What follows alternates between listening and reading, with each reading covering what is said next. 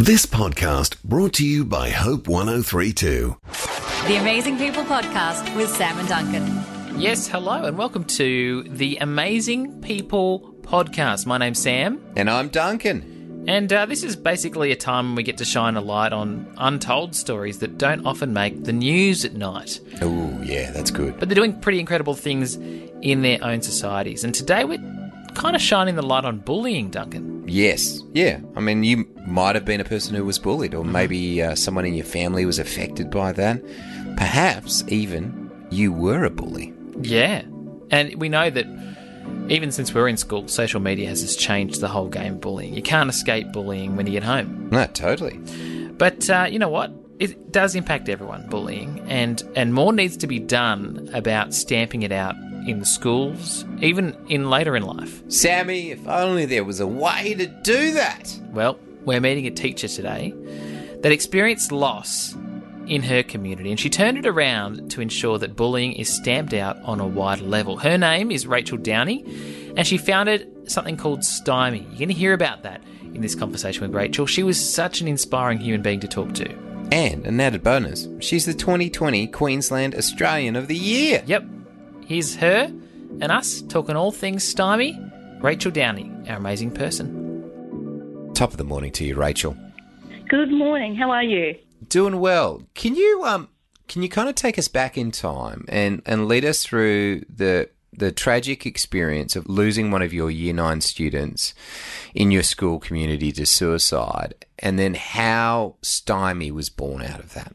A number of years ago, when I was managing a group of Year 9 students, one of our boys died by suicide, and it was one of those cases, and I think we deal with this with our teenagers at home, and as teachers we certainly deal with it where you know that something's going on, but they don't talk to you about it. It was one of those situations. So we were keeping an eye on him anyway, and unfortunately we weren't able to give him the support that he needed because he didn't give us the information we needed to do that. But after he died, the students came forward with really important information.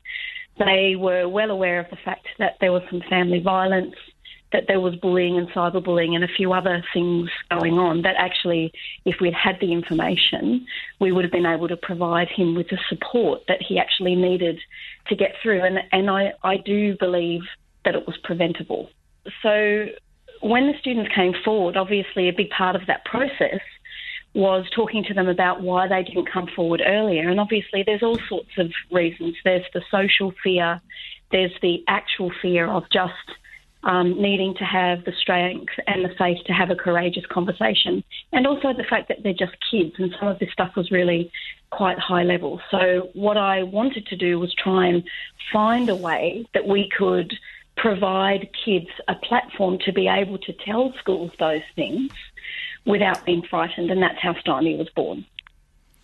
So let's talk about Stymie. Stymie is a site where students can anonymously report harm without fear. Can you tell us how it works and the impact that it's had since launching it? Sure. A school has to subscribe. We can't just allow students to send that kind of information unless the school's actually prepared to receive it. So a school subscribes, and then any member of that school community has the ability to make an anonymous notification about harm that might be happening to themselves, or harm that might be happening to their peers, or indeed harm that's happening to their community, like illegal activity, for example. From what schools tell us, you know, there are lots of notifications about drug use within their schools, or stuff like vandalism, about arson as well. Schools have told us, like, the most incredible things. So in the beginning, I made this, I guess, as a focus mostly on bullying behaviours, but Australian students have actually shifted the focus to all kinds of harm, and I'm really proud of them for that. I think one of the biggest challenges, and I'm just thinking, I mean, I'm 40 now, but when I was at school, you used to escape bullying by retreating into your room. Yeah. With the advent of social media and a permanent 24/7 online presence, how do, like as a parent who will eventually have a teenager, do you navigate a new culture where bullying can take place even inside your own home? Absolutely. And one of the biggest things that I have found in my time in schools is that we often are very reactive about these things. We're not proactive about them. If you are going to allow your child to be online, you need to have an explicit, proactive conversation about how to deal with conflict.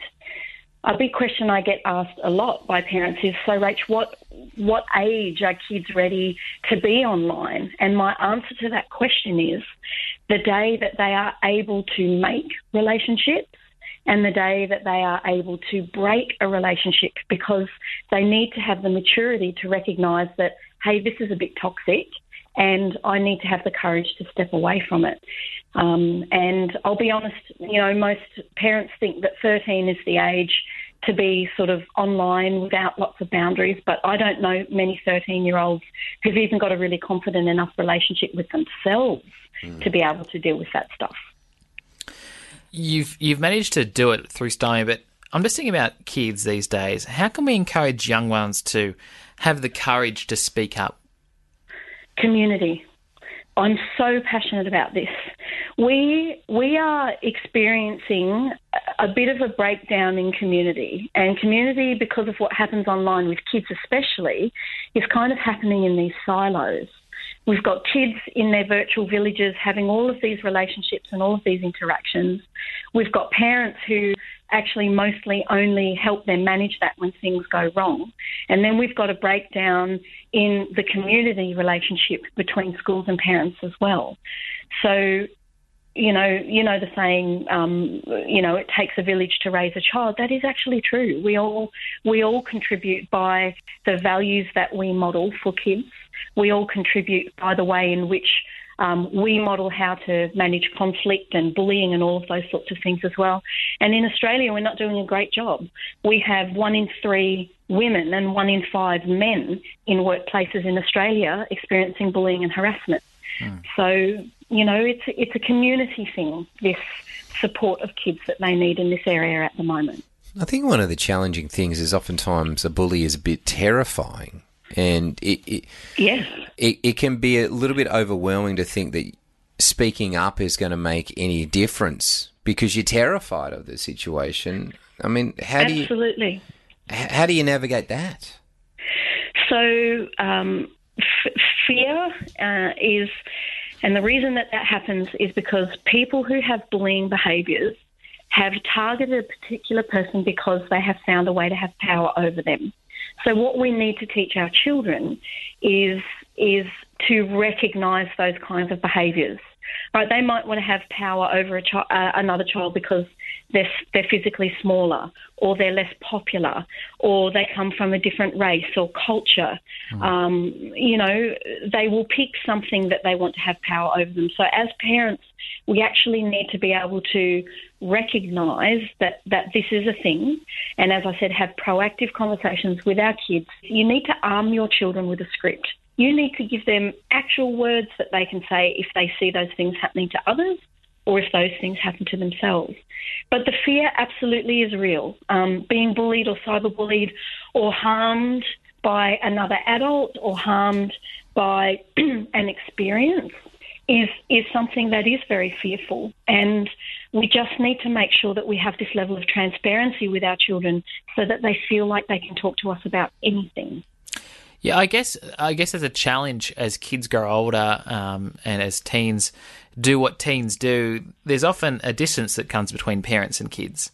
Definitely. Do you have any encouragement to parents on how they can support the emotional health and well-being of their kids? We're not dorky. We love you. The struggle is We real. think you're amazing, kids.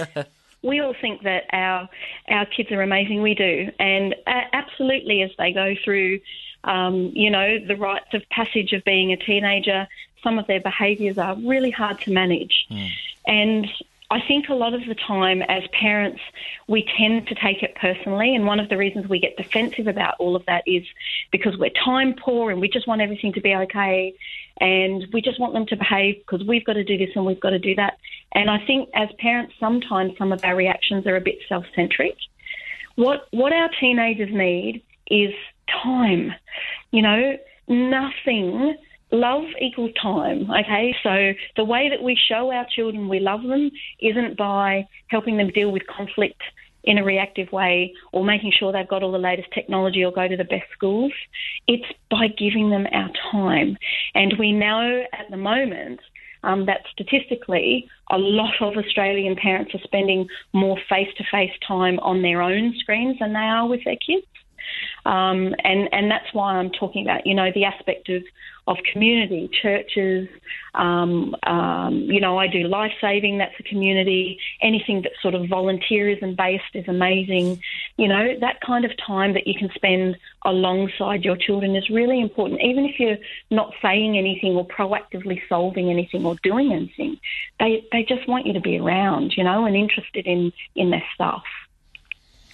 I like that. I'm sure that there's probably a few teachers who are listening and going, okay, I've been encouraged to take action and step in if I see bullying in school. Is there any advice that you would give to them?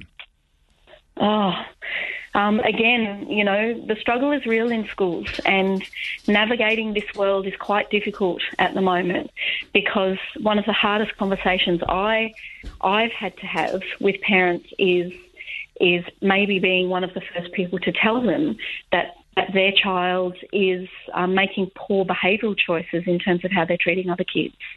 And that's a tough conversation. Sometimes parents go, yeah, I know, they treat us like that at home as well. And it's great when that happens, because, we've got facilities in schools to be able to support parents and students through that process.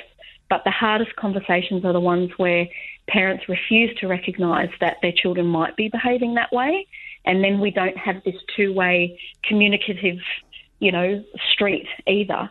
And then, of course, we've got to have conversations with the parents of the student who has been targeted as well, and treated poorly, and there's a whole healing journey that we have to navigate there.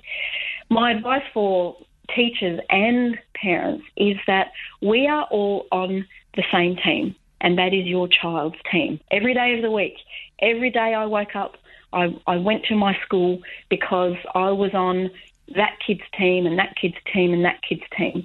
And this, growth journey that we're having involves the carers, parents at home, and me as a teacher and the child. Well, Rachel Downey, 2020 Queensland Australian of the Year, thank you so much for joining us. It's encouraging what you're doing through Stymie. And if you'd like to know more about Stymie, you can find out more at about.stymie, that's stymie.com.au. Really appreciate the chat, Rachel. Thank you very much. It's been great. Have a great day. Thanks for listening. Start your day with Life Words. Subscribe to Hope 1032's free daily email devotional at hope1032.com.au.